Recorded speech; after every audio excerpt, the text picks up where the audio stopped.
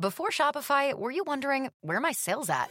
Now you're selling with Shopify, the global commerce platform supercharging your selling. You have no problem selling online, in person, on social media, and beyond.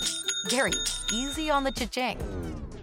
Oh, sorry, but my Shopify sales are through the roof. Start selling with Shopify today and discover how millions of businesses around the world use Shopify to ignite their selling. Sign up for a $1 per month trial period at shopify.com/listen. Shopify.com/listen. It's The Other Side of Midnight with Frank Morano. So I'm a softball fan. In fact, I have a game this weekend. It looks like it's going to be rained out in New Jersey because of the weather, but we'll see. We have a tournament. And at a prior radio station that I worked for, there was a softball team that I helped organize and manage and played on. And there was a wonderful fella that played on this softball team. And he was a very good softball player. He was a good softball player. Not a great softball player. We didn't have any great softball players on that team, which is why our record was what it was, but a good softball player. So whenever I'm organizing one of these local charity softball tournaments or games, I'm always sure to send him an email invitation. Almost invariably, these emails go unresponded to. I don't take it personally. No big deal. People are busy. People have got a lot going on, especially in the radio business, media business in general. And recently, I got a response to one of these softball emails. I said, what is this? And the response was, hey, Frank, I just wrote a new book. How about having me on to promote it? And I said, all right. Maybe that'll make us more likely to get him to play softball next time. Lo and behold, that was my motivation in opening up the book, Obvious, seeing the evil that's in plain sight and doing something about it. But I read the book, and a good portion of it, and I have been, which we'll get into as to why only a good portion of it in a moment. I was blown away at the sheer breadth of subjects that are explored by the authors. I was also really impressed at the reason that these guys put into what are traditionally very emotional arguments. And you usually either believe something or you don't. No, there's actually a lot of reason behind the faith, as it were. I'm very pleased to welcome the author of the book, Obvious, Seeing the Evil That's in Plain Sight and Doing Something About It. He happens to be an Emmy Award-winning writer and producer for children and family-oriented television programming as well. Very pleased to welcome back my friend, Albin Sadar. Hello, Albin. Hey, Frank, I made it. I made it to the other side of midnight. I didn't make it to the softball game, but I made it to the other side of midnight. I did it. Oh, thank you, Frank. Thank you. I'm thrilled to have you, and congratulations on the book. Oh, thank you. I'm so glad you explained who the Frank was that was singing that song, because I thought that's who I was talking to, but it's the other Frank. You're the Frank, the big kahuna, whatever. Albin, you cover a lot of ground in this book, as I alluded to, and you've written it with a name a lot of people may be familiar with, Eric Metaxas, who we'll talk about in a moment. This is the only book that covers the subjects of whether or not God exists to election integrity. I mean, you cover a lot of ground. Tell me about the scope of this book. Why did you guys write it? What are you guys hoping to achieve? What are you hoping people take away from this? Okay, first of all, Eric did not write it with me, although I was inspired by him and his book, Letter to the American Church. I got to say that. He wrote the foreword to the book, which I am so pleased about. So you got to get the book Obvious just to read the foreword, if nothing else, because Eric, of course, is a New York Times best-selling author, and I was the producer of his show until recently. I worked for him for 6 years, but this book was so important, and there's so much involved in promoting it and getting the message out. To be fair, I had to kind of move on from his show and do the book. So Obvious. You got to forgive me. Well, I've got the electronic version, and they've got your name below the title, and then almost as big, it's his name. So it looks now I see it does say forward by Eric Metaxas, but it looks obvious, and the author is not necessarily obvious. Yeah. Okay, well, now I know. Yeah, I don't know why you didn't get a full-blown copy, but you got it the electronic. Anyway, yeah, so but I wrote this thing, of course, because of things that were just so dang obvious, some of the things that have been obvious all our lives, and then suddenly we're supposed to see things that they're not obvious anymore. Like, we're supposed to think that there are not just male and female, that there could be 20 more sexes or something. And I want people to know that there are people out there that they're with you. They're in the same boat. You might have to keep quiet at your job because you're afraid if you say something that's obvious, they might look at you like, you've got three heads. And they're not, but they don't see the obvious, but you do. And I explain in a way how we kind of got to where we are in that position. And I explained about how things have happened to me like years ago that all I did was take a stand sometimes, just say no in one situation. All I did was say no in a very important situation, and suddenly things aligned in my favor, in the favor of being obvious. People started seeing the obvious because when they wanted to do something that was like kind of crazy, but nobody thought it was crazy, and I said, no, we're not going to do it, they suddenly was like, yeah, I guess he's right. Maybe we shouldn't do it. And suddenly they started, it's almost like cold water in the face. They got woken up. So we're talking about woke here exactly because even though people are saying, well, when you're woke, then you see things the way they really are, it's the exact opposite. I think you've nailed that. We're talking with Albin Sadar. His new book is Obvious: Seeing the Evil That's in Plain Sight and Doing Something About It. But so, Albin, just in terms of the writing process for this book, you actually left your job as a radio and TV producer and as the sidekick of a very popular national show in order to write this book? Well, that's partially it, because there was a lot involved in doing this, going back and forth with the editors and stuff. And I got to tell you, even though it should have been obvious and just saying it, putting it out there in print, I was getting kind of nervous about some of the things I was saying because of the same thing people are nervous at their other job. Now, of course, Eric agrees with what I write here 100%. That's why he wrote the foreword. And but you still get nervous because you're going to kind of go out there on your own and say these things. And you wonder even what you can say on a national radio show like yours to get something out there. You're wondering, what kind of feedback are you going to get? Are people going to say, like, okay, the guy's made some sense here, and it's resonating with me, what he's saying. So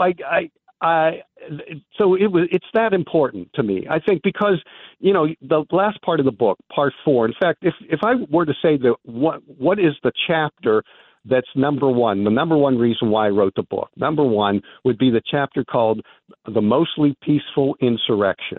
And there's a lot packed into that chapter, but there's a lot of chapters around it that support what's said there. But I try to get to the core of things by saying things that will, when people read it, they say, that's right, I didn't think of it that way, or I didn't hear people talk of it that way. I love a little story I tell in the very beginning of the book, and there's a lot of little stories that go along with what's in there. And it's a joke that one of my best friends, his dad told us when we were kids in high school. He said, like, hey, I got to tell you, here's a riddle. He said, a guy goes into a coffee shop and he grabs a seat. He's eating breakfast and he looks up and there's a guy sitting at the counter and he orders 2 cups of coffee and a donut. And then he takes the donut, he breaks it in half, he dips one half in one cup of coffee, one half in the other cup of coffee, and the guy sitting there looks at him and says, "You're a sailor, aren't you?" and he looks at my friend's dad looks at us and says, like, how did he know that he was a sailor? And we were like, I don't know. And he said, because he was wearing a sailor suit. And sometimes there's just things like that the press will leave out of a story. They won't tell you the whole story, or they'll fudge things, or they'll take things out of context, which is mostly what they do. They'll take something out of context, a quote or something, and then you'll start thinking the opposite of what would be true. Because you don't know the entire facts. You're not told everything. And if you were told everything, like you had free speech, like you were allowed to debate things. You might want to question the last election, for example, and you're allowed to debate it. But if say, no, can't talk about that, can't talk about that, or you're going to be in trouble. You are going to be in trouble. We took 4.5 or 5 years to debate the last election, the 2016, but you can't take 5 minutes to talk about the fact that this wasn't the most secure election in American history. So there's an example there.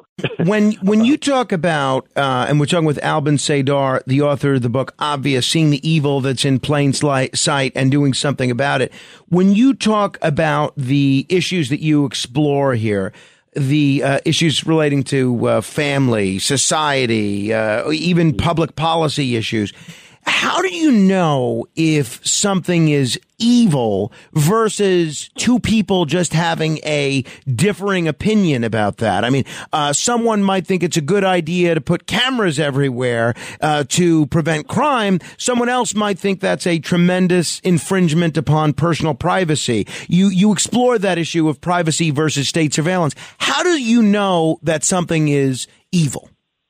Well, you know what? The most recent thing that happened is a good example.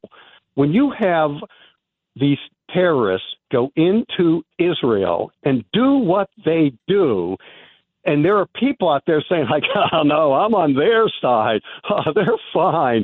I don't know if you read what Barry Weiss says. I think she's the Free Press. Sure. woman. Yes, I subscribe. Oh, yeah. When you read the atrocities that happened there, they are beyond the pale. They are like sickening. Great line, she said. The Nazis, they hid their atrocities, and the world had to discover them once the war was over or during that time, right? But with them, they go in and they film it. They're proud of it. They want you to see what they've done. And it is so. It's not just evil. It's sad beyond belief. And yet there are people like, nope, there's two sides, all these stories. Let's work out your differences here. And, come on, it's evil. Call evil evil. And see, the problem is we've gotten to that point. When you talk about, well, why can't you sit down and say, look, I want to help the poor this way. I want to help them this way. Well, let's talk about it. It's different. Yeah, I disagree with you, but we both want to help the poor. That's what it used to be. When I was growing up, I talk about this in the book. In Reserve Township, which is a suburb right outside of Pittsburgh, my dad was a policeman, four policemen in that town. And I'm not kidding. My father was the greatest guy. He was almost exactly like Andy of Mayberry in a small little town. He was just a delightful guy, and everybody loved him. But we'd have like backyard picnics with, neighbors and friends and all that, and people disagreed. In fact, there was one guy who was a Republican councilman that lived in our town, and there's, obviously there were Democrats. My parents were Democrats. But you sat there and you talked about things, and you didn't, at the end of the day, you had your burger, you had your beer, and your whatever, and you went home, but you weren't angry and mad and saying, I'm never speaking to you again. We've gotten to that point. The other thing I love in my book, you've seen it even on an electronic version, is the kindergarten picture. I don't know if you remember this from the book, but there's a kindergarten picture of my twin. I have an identical twin brother. So my identical twin brother and I are in the picture, and it's graduation day in the kindergarten in 1960. Okay, all the kids are there. It's like 22 kids, and this is the north side of Pittsburgh. And East Street School, and there's like four black children. Sorry, and it was like the ratio of about the blacks to whites in America at the time, and we're all standing there smiling in our Sunday best, looking really cute and cool and all this stuff, and it was a beautiful time, not for everybody. There were a lot of differences, especially between races in the 60s, but we were together, and we were like, we were getting there. We were starting to work things out. People were starting to come to a realization, especially toward the end of the 60s, and then the end of the 60s, things just went off the rails. They just kind of blew up and started going in the wrong direction because, they just weren't able to start to work out their differences. I think this is where the thing started to get a little angry and troubled and that sort of thing. But So, waiting on a tax return? Hopefully it ends up in your hands. Fraudulent tax returns due to identity theft increased by 30% in 2023. If you're in a bind this tax season, LifeLock can help. Our U.S.-based restoration specialists are experts dedicated to helping solve your identity theft issues. And all LifeLock plans are backed by the $1 Million Protection Package. So we'll reimburse you up to the limits of your plan if you lose money due to identity theft. Help protect your information this tax season with LifeLock. Save up to 25% your first year at LifeLock.com/aware. If you own a vehicle with less than 200,000 miles and have an auto warranty about to expire or no warranty coverage at all, listen up. CarShield has a low-cost month-to-month vehicle protection plan that covers more parts than ever. Visit carshield.com/audio to find out how you could pay almost nothing for covered auto repairs. Drivers who activate this vehicle protection today will also receive free roadside assistance, free towing, and car rental options at no additional cost. Get your free quote today at carshield.com/audio. That's carshield.com/audio. No, I appreciate the mentioning of what's going on in Gaza and in Israel right now, because that's exactly what I was going to ask you about. Because if there's ever been an embodiment of evil within my lifetime, it's certainly easy to see it when it comes to Hamas. One issue which might not seem as obvious, but you lay it out in a very interesting way, is the issue of care for the earth. How could the subject of the environment go into the obvious category of evil versus not so evil? okay. First of all, let me let you know that my twin brother helped me with that section. My twin brother has books out on the care of the earth and that sort of thing. His name's Anthony J. Sadar, and you can find his books in Global Warming We Trust, that kind of thing. And he's a very good friend of Joe Bastardi, who everybody knows. In fact, they both went to Penn State together. So there are things that are going on with the earth.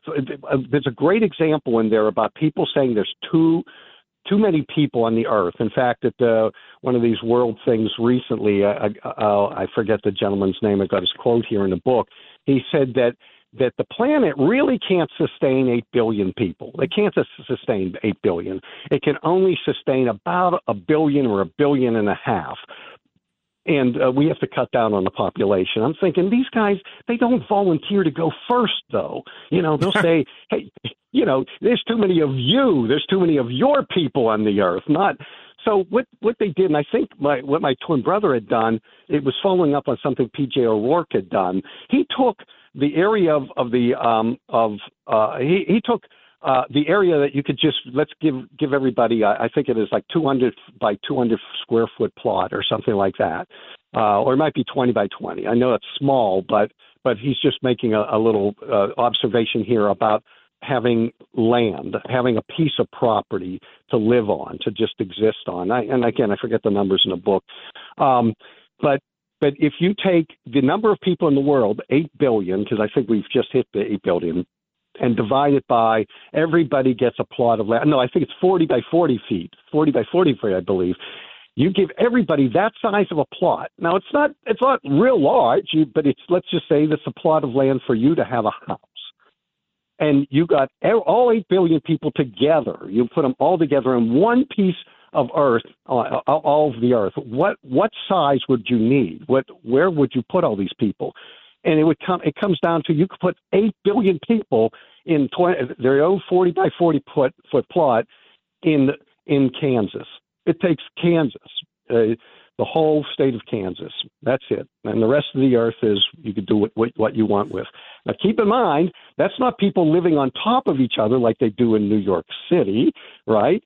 And you could, so if you had people living in skyscrapers and stuff like that, sure, you still have enough plots, enough area in Kansas. All right, so we're not running out of space anytime soon. That's exactly encouraging. Now, I mentioned one of the issues that you raised in your book of personal privacy versus state surveillance.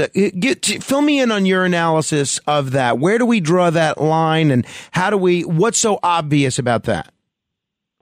Well, I think it's an issue where people want you, they want to know what you're doing all the time, it seems like. Like the fact that we're on the phone right now and they're tracing this stuff. They're talking about, people could be, if they wanted, they could be listening in to just my private conversations. Here's a good example, and it comes down to AI. And this is a really huge debate that's probably going to take place more in the future. I mean, sure. I know, Elon Musk and all that talking about it.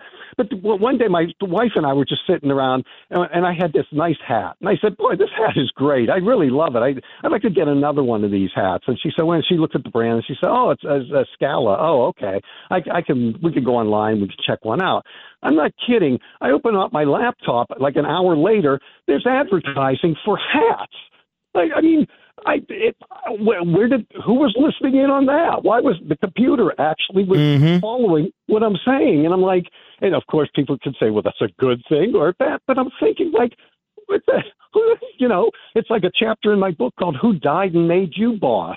It's like, why are you, already, like, I don't know that my computer can do that. It's like you're already kind of secretly, you're sneaking in and you're checking me out. And you want to do it for a nice reason. But what if I'm, what if I'm want to get together with friends and support a certain candidate that people don't like? And they're listening in and they're like, well, now he's oh boy, he's on the wrong side of this issue. We're all supposed to be together supporting, this other guy. I mean, I guess that's basically something I'm trying to get to too in the book, that there should be more of a debate about that instead of just the science coming up with something. We're all going to do this now. Well, wait a minute. Why are we all going to do this now? Albin, is this book only for conservatives? It's mostly for conservatives and Christians. In fact, that's why I begin the book with God exists. Okay, I begin it there because I want people to know where I'm coming from. These things are obvious because I believe very strongly, because I've seen evidence of it, basically, that God does exist and that he actually shows himself to us in ways that we kind of miss because again, we miss the obvious sometimes. And if there's time, I'd love to tell a brief little story about my friend Connie, you might have read this in the book. About when she was far left before it was popular to be far left. And when I first got to New York City, I was in like a playwriting group, and I was writing like funny comedy plays, and she was writing these dead serious like plays. And she always thought it was kind of funny, and I was kind of childish for believing in God. Now, I grew up in a great Catholic family and a wonderful, mom and dad and a twin brother and a younger brother and two older sisters. There's 5 of us kids. And, we believed in God. And to us, it was like obvious. And, and people would say, well, you've never questioned it. And this is where it comes to Connie. She came from a dysfunctional family. And she, her parents were always screaming at each other. And she was always sad and depressed. And she wondered if there was a God. So she said, well, this is why I don't believe in God. She said, one day I went out on my back porch and I said, God, if you exist, and she was like in tears, God, if you exist, I want you to prove yourself to me. I want you to show yourself to me right now. I want you to let me know that there's a God, that you exist and that you care about me. And she said, within a few seconds, a little bunny hopped out of the woods, and I suddenly was like just filled with peace and joy. And then I knew that there was no God. There was only nature.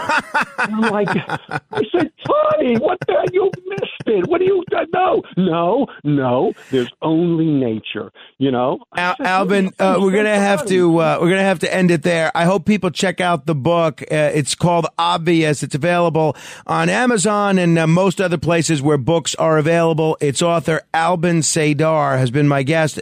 You could search Albin, Sadar, and the book will come right up. Albin, thank you for the time. Let's chat again soon.